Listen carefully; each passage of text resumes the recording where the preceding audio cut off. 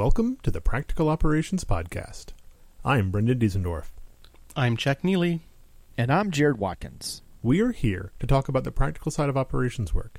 This week, we're talking about recent movements in the ARM processor space, an implication that has for future of desktops, laptops, and servers that run our infrastructure. We would like to thank 42 Lines for sponsoring this episode. 42 Lines is a DevOps consulting firm specializing in observability, cloud migrations, service reliability engineering, cost control, security practices, and team mentoring. Kickstart your SRE journey with the experts at 42lines.net.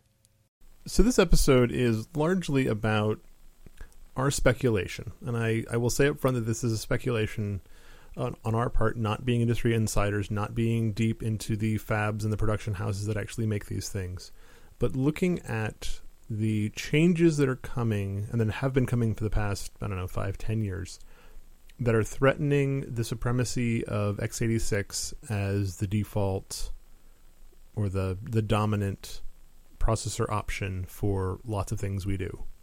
We're at this inflection point, and it's obvious to anyone who's really in the field, the landscape of processing that we do and processors and being multi-platform, multi-architecture is really beating down our doorstep. Yeah, I mean, when one of the major cloud providers goes off and designs their own chip, I think people notice. And designing their own chip may be a little bit of a reach, but we'll get to that in a few minutes. But it's definitely, there's a cost to benefit to power ratio that is not present in the Intel space these days, that a lot of work that's been done on the ARM instruction set really wins at. And if anything, in a data center, you're paying for power, which is both the power to run the chips and the power to run the air conditioner to cool the chips. So your power budget is on both sides, and if you could run the same workload at a lower cost, it saves everybody money, and you're going to push that as hard as you can. So one thing to keep in mind, trying to be as generic as possible, the x86 architecture has always been about performance, the biggest bang you can get out of your central processing units. Whether that's server performance or gaming performance, I think we all sort of come from this upbringing where we expect our machines to be powerful processors. In contrast, the ARM architecture has come from a complete efficiency side of the equation. How can we build processors that use very little amounts of power, compete with other low-power processors, and play in that space? And what's really interesting to me is that the ARM architecture really takes off from and inherits a lot from ye old-fashioned 6502s. And those are definitely a low-power budget level, efficient kind of processor of their day. Yeah, I liken the rise of ARM in mobile and kind of the way it came up to being this super power efficient and high performance, much the same way that JavaScript became so freaking fast. And JavaScript fast? It wasn't because JavaScript was good. It was because JavaScript was everywhere, and so people spent a lot of time optimizing it and figuring out how to make it better and quicker and have just-in-time compilation and putting all this energy into the runtime engines, and suddenly JavaScript became really fast. And similarly, you couldn't put an x86 64 chip into a phone or into a tablet, or really any of the big ones into a laptop. I guess you could squeeze like the super low power variants into laptops, but it was always a bit of a stretch. And so when Apple was shopping around to do their first iPhone, they looked at, okay, well, what do we have? We can't put an Intel chip in there. It's too expensive in terms of power. And it's, well, famously, one of the Intel CEO says that was one of the biggest mistakes of his career, was turning Apple down for that.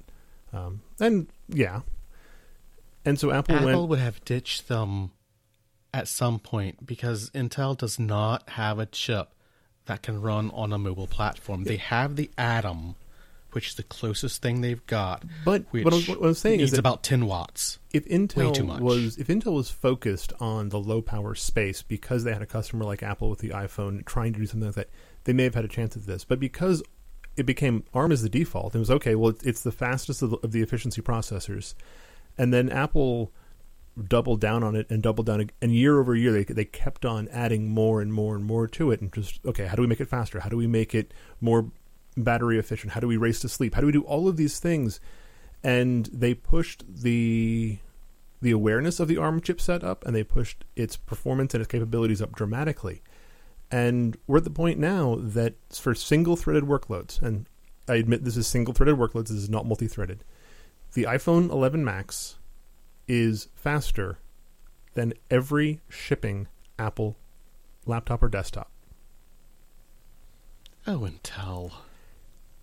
And that's single-threaded. When you go to multi-threaded, multi-core, like the new Mac Pro wins hands down. There's all kinds of other things.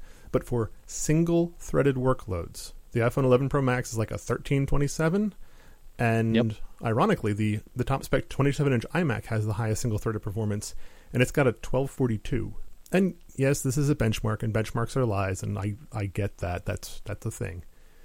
But the ARM processors have really come into their own. And it's not just Apple. The ones that are going into Android phones, the ones that are going into desktops, the ones that are going into Amazon 64-core servers that you can buy, or you can rent, rather. But this shouldn't be. ARM is a RISC architecture, reduced instruction set computing. Part of it being efficient is the instruction set is simple, the transistor count is low, therefore less heat, less power. The Intel chips are complex instruction set computing chips, CISC chips. And the idea for the complex instruction set is to be able to have those really weird instructions that Linus Torvalds was complaining about the other day. Link in the show notes. To have those extra special instructions that optimize specific work paths and reduce the instructions required to do certain calculations.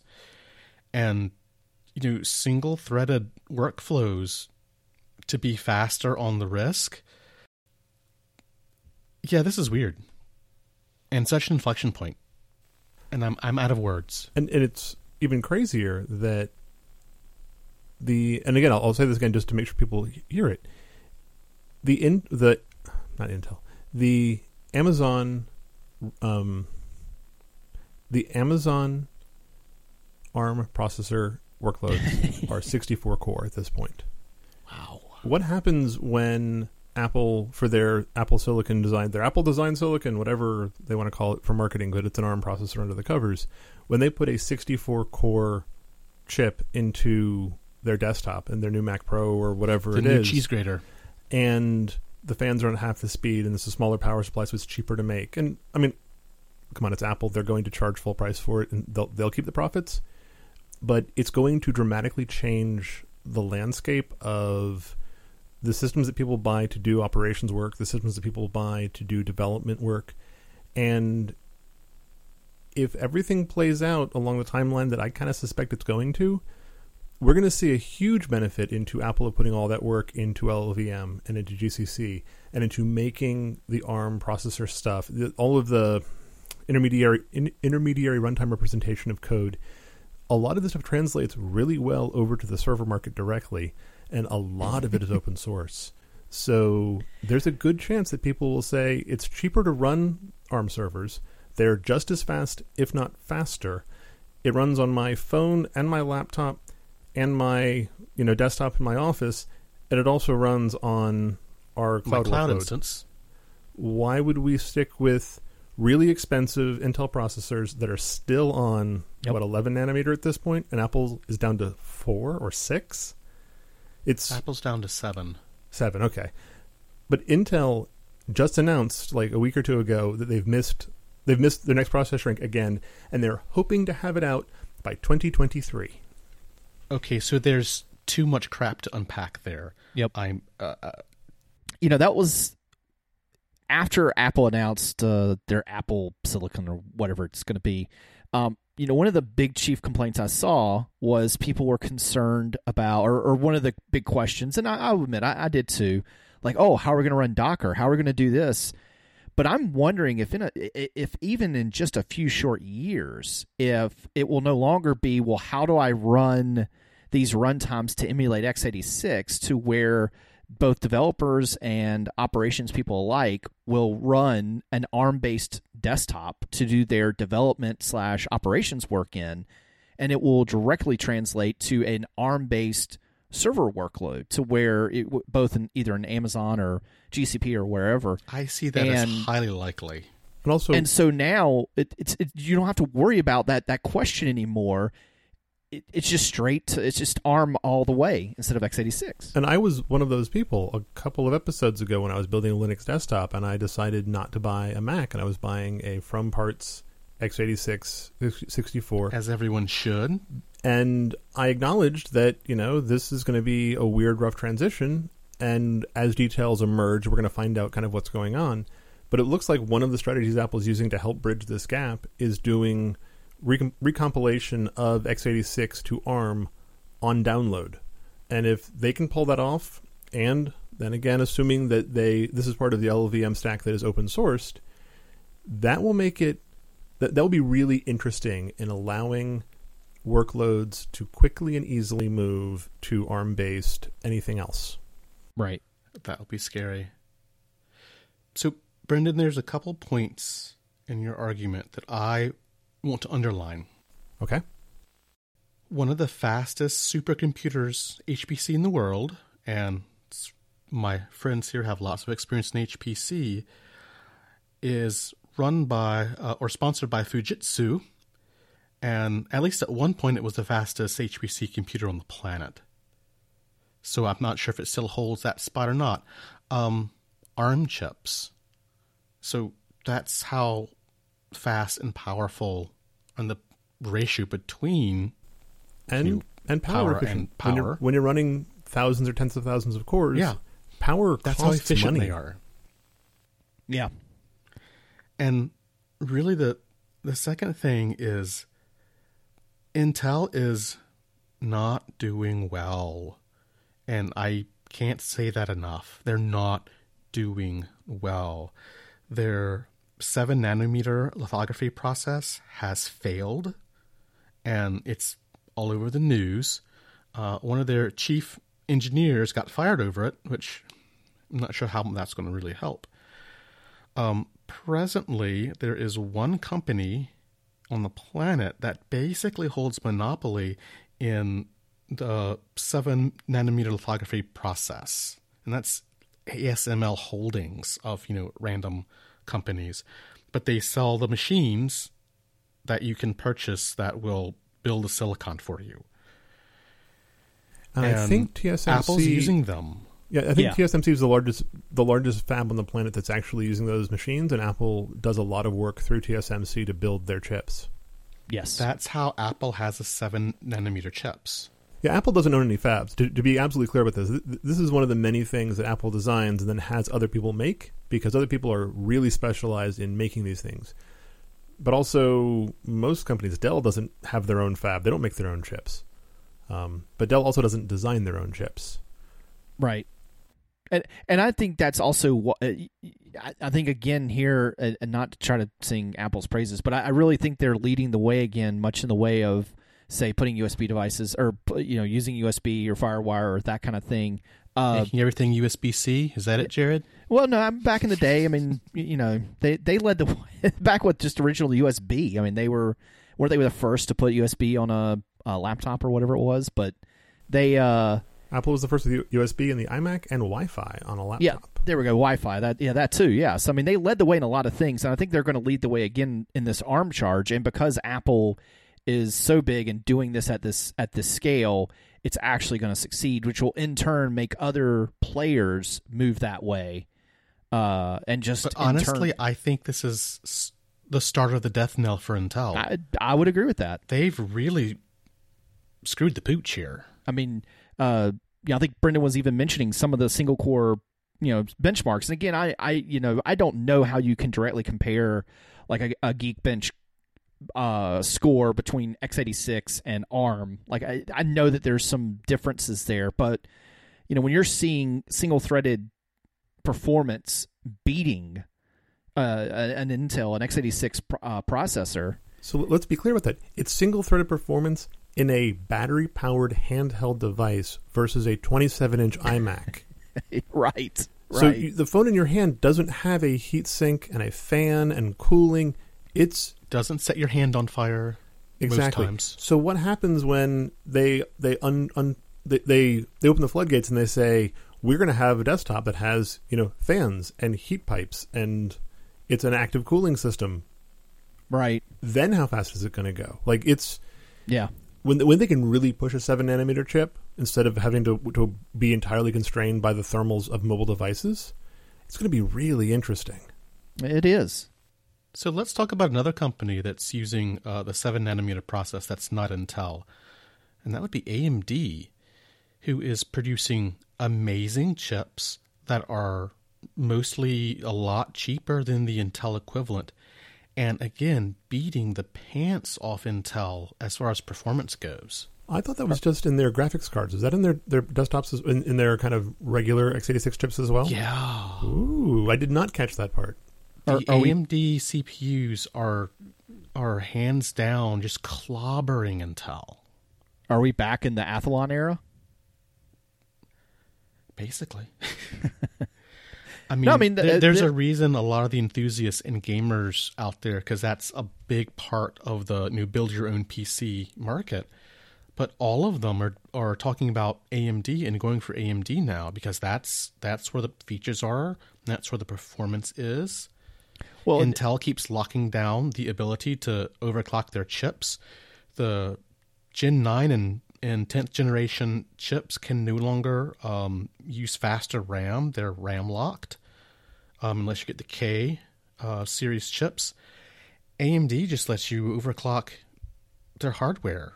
You don't have to buy special chipsets or special licenses or whatever. It's there. You just do it. Well, and speaking of Intel's problems, another big reason I think we're seeing the switch to AMD is also because of Meltdown.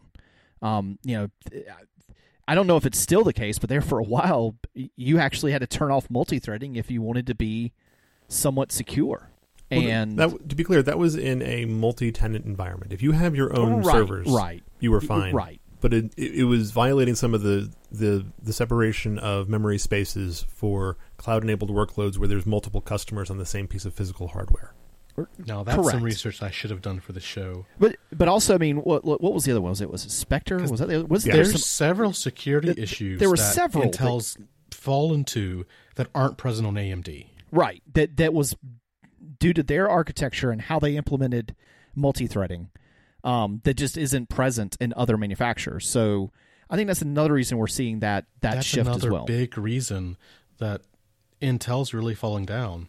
Yeah. Well, there's also another aspect to the AMD transit or the ARM transition, and that has to be the Raspberry Pi. It got such a mind share with the geeks that kind of lead the charge on a lot of things for being so cheap and being, it runs a full-fledged Linux distribution. You actually can do things with it instead of having to compile C and upload it to a microcontroller and then repeat that cycle. You actually could log into it. You get SSH into it and use it as a real computer. And the Raspberry Pi Foundation has been really good about, moving and keep updated. Sometimes a little slower than we'd want them to, but they keep on making newer, better, faster, more capable devices that are all about the same entry price. So, $40 gets you a brand new computer. You cannot buy a $40 Intel machine. It just doesn't exist. And there's been some work to try to get an Atom processor on a single board computer. But they're $200 a lot of those a piece. have been flops, and they're really expensive. Yeah, they start at $200. Because Atom isn't a great chip. And there's lots of ancillary devices and heat sinks and other crazy you need to make that chip work. It's the reason that chip isn't used in mobile applications. But part of what I'm bringing up here with the Raspberry Pi is that a lot of a lot of the geeks spent a bunch of time working on what do we have to do to Linux? What do we have to do to libraries and networking stacks and Docker and all these other things to make all of the code that has been assuming x86 for so many years? Hey, it's actually not that hard. I mean, they've done other architectures before. x86 was so dominant. And so having that kind of that poke to build up robust and coherent ARM support has really been a helpful thing in terms of the possibility of a widespread shift to ARM processors. If I'm looking at popular projects on GitHub, it's not uncommon for me to see pre-built binaries for both x86 and AMD at this point. Or not AMD, I'm sorry, ARM at this point. I do that too. And the various ARM architectures, V8, V7, V6, that kind of thing. Like it's actually multiple people are going back and building them for older architectures too. And that speaks to the robustness of the community and the interest in mindshare they have, which is important because if they have that, it makes it easier for other folks to generate ARM-based systems that we use on our desktops, that we use in laptops, that we use in the cloud. And I am really excited about the possibilities this unlocks, especially because I was a Mac user when Apple switched from Motorola to PowerPC, and I was a Mac user when it went from PowerPC to Intel. I am still a Mac user, even though my most recent computer was not a Mac, but I'm watching them do the transition again, and there comes a point where your platform, the processor vendor, becomes what's holding you back. And that is definitely what's going on in the Apple-Intel relationship for desktops and laptops. And Apple says, well, we have a processor core, an ISA that they use, and it's the ARM v8.4, I believe. And they've added their own extensions to it because they have some crazy license. But it's the ARM v8 architecture. It's an instruction set that's commonly available to any ARM licensee. I'm not sure that Apple's bits they add to it are available, but, that's Apple. We'll see what they are at some point. But the base ISA is the same. And so again, if Apple is open sourcing this in Clang or LLVM, suddenly this becomes available to the wider open source community, super optimized runtimes. There's and a reason compilers. why Clang and LLVM are such an awesome and an incredible compiler suite. I'd rather use that than GCC now, and that sort of pains me to say because I've always been a GNU and GCC fan. But Apple has poured so much research and development effort into Clang and LLVM that they're amazing now. They're really good. Speaking of Apple and ARM and all this stuff, there's one question that I think a lot of us might have, and that is, what in the world does Anand Shippi actually do at Apple now? I have no idea. I've not even thought about his name in quite a while. I was going to say, in case I just lost some people, the original founder of AnandTech, a popular hardware blog publication that actually got down into very technical aspects, and that was part because Anand himself is an engineer. I think he went to NC State as a chip engineer. He loved and breathed this stuff. And then what? I can't remember how many years ago he just left and he went to Apple. I really want to know what he's doing at Apple. So I just looked it up. He left in 2014 to go to Apple. That was 6 years ago. Okay, 2014.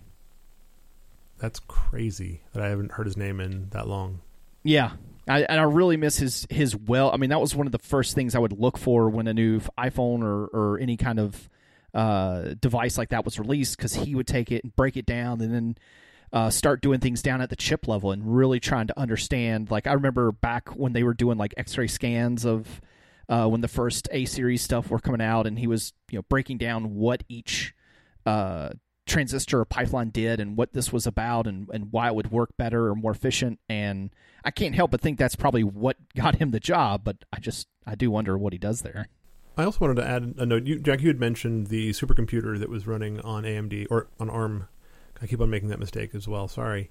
But I remember being at, I want to say it was one of the Red Hat summits in quite a while ago now. Back in the day. But HP's Moonshot, rack-mounted servers, they do these like cassettes or cartridges of, compute. It was a hyper-converged, the idea being, you pool all your resources, you have a a provisioning engine or agent of some variety that hands out storage and network and disk and compute and all the other things you could possibly want. But they had ARM modules, cassettes, whatever you could drop into their Moonshot servers, and this was 8 years ago, 9 years. I mean, it's been a while. And their thing was, they run at a lower clock speed, but they run at so much lower power that we can just pack this thing full because we don't need all the cooling for it. And the argument was for low power workloads, you could have a huge amount of density in terms of being able to divvy up resources. This is before some of the more advanced segmenting and slicing of hardware resources was available. So it's interesting. And this has been around for a long time that people have been putting ARM workloads into servers. Yes. ARM's not new. It's just gotten significantly better.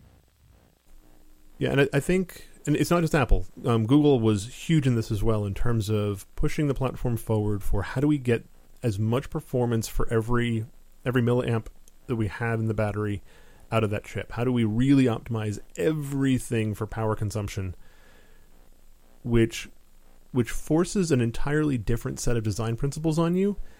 But there's also a speed war going on in terms of there's a race for who can run whichever of those silly, JavaScript benchmark suites is popular at the moment, or Geekbench, or what have you. And it's made the ARM stuff go from being that's a nice, reasonable performance, low power chip to being that is contending with Intel, who's held the performance king for decades, and in single-threaded workloads, it's winning. It's winning clearly.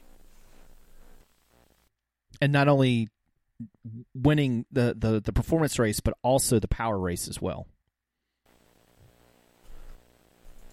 And at some point, people should check out what Amazon's doing with the Neoverse N1 and N2 CPUs. And this is what powers their Graviton class machines. And I can't remember all the specifics of it. But they're running on 7 nanometer. They are looking at transition to 5 sometime this year or next, they're hoping. I can't remember what the next architecture revision they're calling it in public is. But these machines, when they're plugged in, they have all the bandwidth you could possibly want in terms of the network interfaces back into the Amazon stack. They've got huge memory allocations. They've got NVMe SSDs. They've got all the things you would want in the super high performance cloud computing, and it's all ARM, and so they charge you significantly less because it costs them less to run it. Well, and also the performance metrics too. I think there's been some benchmarks released that show that it's actually in some cases significantly better than x86. Well, Amazon of course claims something like 35-40%, performance per watt. Like in terms of for every dollar you spend, you get that much more. You get 40% more performance than you would get out of that same spend on Intel or AMD processors, which is significant. But I mean, also like they've done and I'm not saying that I can't remember the benchmarks right now, but it wasn't even like compiling the Linux kernel. Like there are certain tasks where their ARM chips were better than if you did the same process on an x86 instance in AWS as well. Like it was just significantly better in certain workloads, and I can't remember them right now, but it was better than an x86 instance could be. Sorry, I'm lost in the Amazon thing, trying to dig out actual details, but it's hard to get. Same here. I was trying to do the same thing. Does GCP not have ARM instances yet? I don't know. I know I was just searching for, and they weren't there. I know that Amazon and Facebook and Google and the other big players have been doing their own hardware designs for like network switches for quite a long time now. And Google famously has their own specification for how they do data center servers.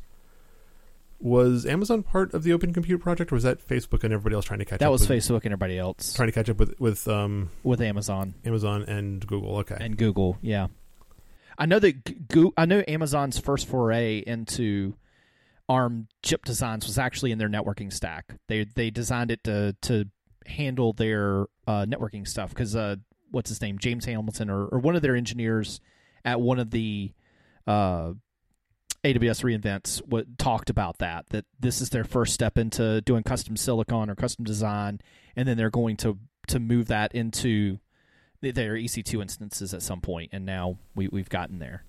Okay, I'm going to throw a link to the AnandaTech article about the Graviton 2 instances into the show notes because it's really worth kind of looking through it. It explains where Amazon is getting their revisions from and comparing it from the Intel Xenons to the AMD EPYCs to theirs. And, of course, the AMDs are in between in price. They're not as expensive as the Intel stuff, and they are not as cheap as the ARM workloads. So, again, if you're price conscious in any way, Intel's not the place to be right now.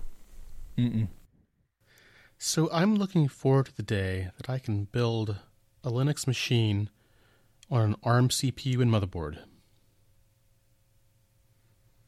Because I think that day is really close. I've looked often at using the Raspberry Pis as new workstation machines. They just don't really have enough RAM. Yeah, and well, can't you get some from Supermicro or whatever? Well, like the new Pis have 8 gigs of RAM if you get the higher spec ones, which is getting closer. But yeah, I agree. And Jared, you're funny, but that's they charge way too much for those research boards. They silly. Do they do. I will admit they. But yeah, I'm looking at this sort of precipice and thinking that really within a couple years from now, we could be living in a very different ARM-powered world. I'm just really hoping that we don't go down the path where the only real vendor of desktops and laptops running ARM is Apple, because Apple is not going to be opening them up for our level of tinkering and installation, and that would be very sad. No, but I think Apple, because of their scale and using and how many chips they actually use, because it's not just in their desktops but also mobile, and let's face it, every other mobile phone is using ARM as well. I think it's going to be cheaper for the other PC manufacturers to actually go to ARM, because we're basically building so many of them, the volume's there. And because Apple is leading the way, the other manufacturers are like, well, hey, if Apple's doing it, we can do it too. And then I think we will see other... Well, actually, can't you buy some ARM desktops now from Dell or from you can get Lenovo? Windows ARM machines. Yeah. Yeah, I know Windows supports ARM nowadays. Super limited. Right. Yes. They're very limited, but you can actually buy them, which is like the first step. And I think we'll start seeing them. And I think, I don't know how Apple's actually going to pitch it, but I do wonder if they're going to, some of the first ones are going to be actually cost efficient or much cheaper Air/Pros, possibly not their Pro line, but possibly their Air line. And that will cause other manufacturers to follow. And then you'll see, Dell or whoever, releasing a much cheaper version of their machine with ARM. The only question would be, are they going to stick with Windows, or are they going to possibly start using Linux or Chrome OS or something like that? I think the only reasonable thing they can do is... Sorry, they're going to be gated by Microsoft getting a version of, or a translation layer in... I think, is it Windows RT that is their ARM version? I hate misspeaking about this because I don't know, but I don't use Windows, so I don't have it in my head. But I think it's RT. And if they have a reasonable translation layer a la Rosetta that Apple used in the PowerPC to Intel transition, and they're using something similar in this transition, that you can run your legacy Windows code on a Windows ARM desktop, then I can see it happening. Because, again, the Windows ecosystem is entirely built on price. And if you can shave $15 off of that workstation... Or that not workstation. Sorry, if you can save $15 off of the cheap PCs you're buying in mass for the company, because most people don't really need a really powerful workstation, well, and you get the unit price down from $315 to $300, they're going to sell really well, because when you're buying 10,000 machines on a long-term contract, every dollar helps. I really see the Chromebooks that I think we all have 3 of nowadays as kind of a grand experiment into that $200, $300 laptop range that gives you a reasonable, powerful laptop that does all the stuff you need to do. And I'm just waiting for for better machines to come out of Dell and other manufacturers that compete. Yeah. Like Google has their Pixel Chromebook that's the high end. Like That machine's crazy. And it's like $1,000. It's like $1,500 for the top spec one, and it's really good. But I'm looking for the desktop version of that I can build myself and isn't kind of locked down. And it has a shell on it. Yeah. And SSH on it. And enough storage and enough RAM that you actually could install an OS and load applications locally and not need the cloud.